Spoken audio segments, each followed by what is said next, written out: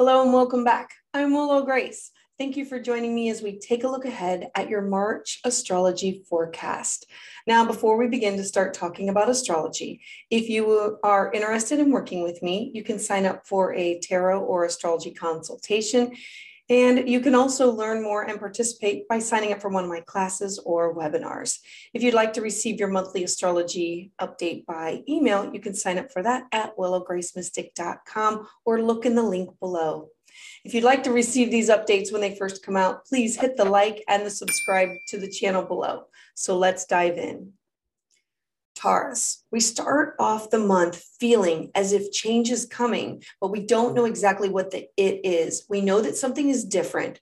We know that there's an energy that has shifted. That's because eclipse season rumblings are starting. It is an electric energy. It's going to really start to take off mid-March, and for about it comes about the first 6 weeks before the actual eclipse begins. And so you start to feel this. There might be a little bit more anxiety.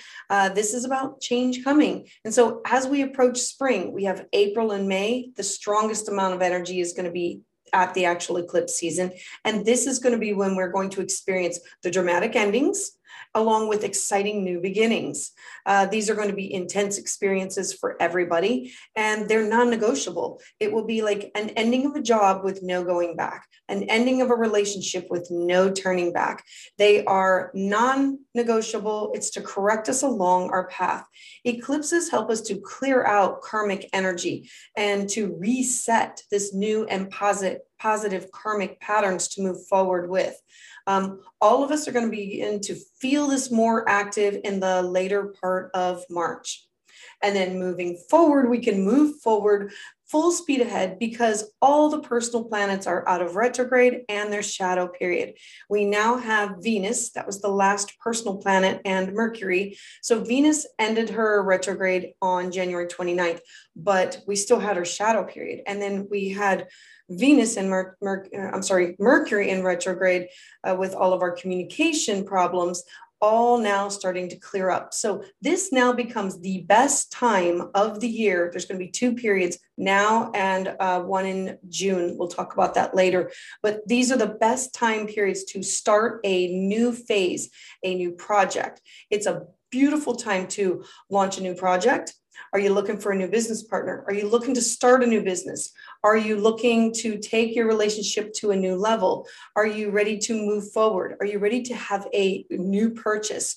This is time for the big decisions that you want to have a forward momentum to have the energy grow and succeed over the longer period of time.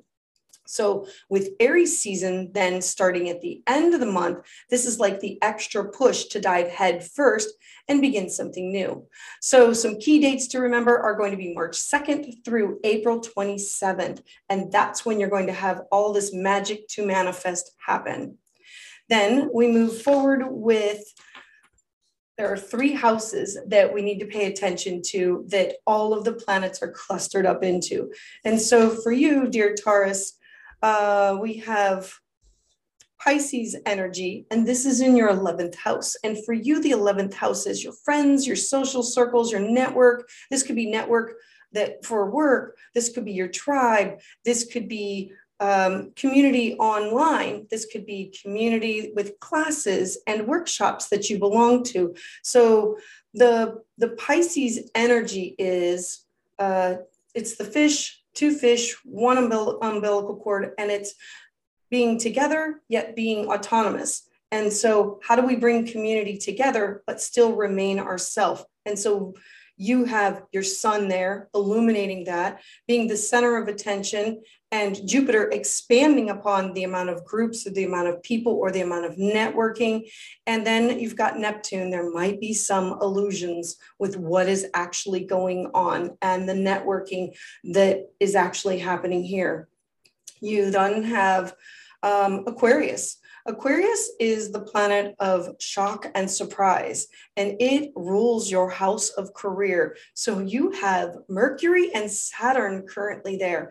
And so for you, your career, your ambitions, your life goals, your public life, how people see you, where they see you out and about, you have Saturn currently sitting there saying, whatever happens needs to be built on a solid foundation. And Mercury is there, and Mercury is the planet of communication. How are you communicating this to other people that you're working with, and or your bosses or your colleagues? This is you building something or creating something in order to make it last over a longer period of time. And then the last is, this is Capricorn. And so we have Mars, Venus, and Pluto. Now, Mars and Venus are the cosmic lovers, and they are meeting up in the sky in your house of long distance travel, foreign people, foreign things, foreign food, a connection to others. This is writing, networking, books, spiritual aspirations, and spiritual groups. And so for you, this is all going to be lit up. What do you want to do? What do you want to experience? Venus is the what we love, who we love, what we value. And she's the goddess of love and material wealth and money and finance.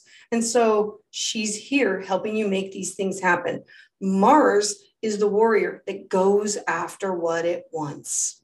And then we have Pluto, the planet of transformation. So Pluto combined with those two is saying, look, you can network, you can make these things happen, but it has to be real, authentic, and may require you to totally transform something or a relationship or a place where you are at, or this could be a total, I'm leaving this school and going to this one. I'm moving from this house and going to it could be a different location. Pluto is the planet of transformation and regeneration. And so it's going to be a cosmic kiss up there.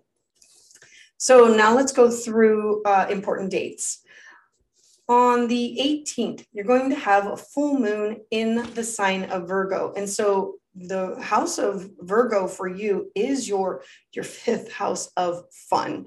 And so fun, romance, children, creativity. There's going to be a full moon there, and full moons illuminate things that were hidden. There are also closures and endings. So is there somebody who's going to be giving birth? Is there a project that you have started that's now coming to an end? Is there a relationship that meeting of one, connecting with another? I really think that especially with that Venus in your foreign people or far away people, that there could be a connection with that. And so a full moon, endings, closures. It is definitely connected with your house of friends and social networks.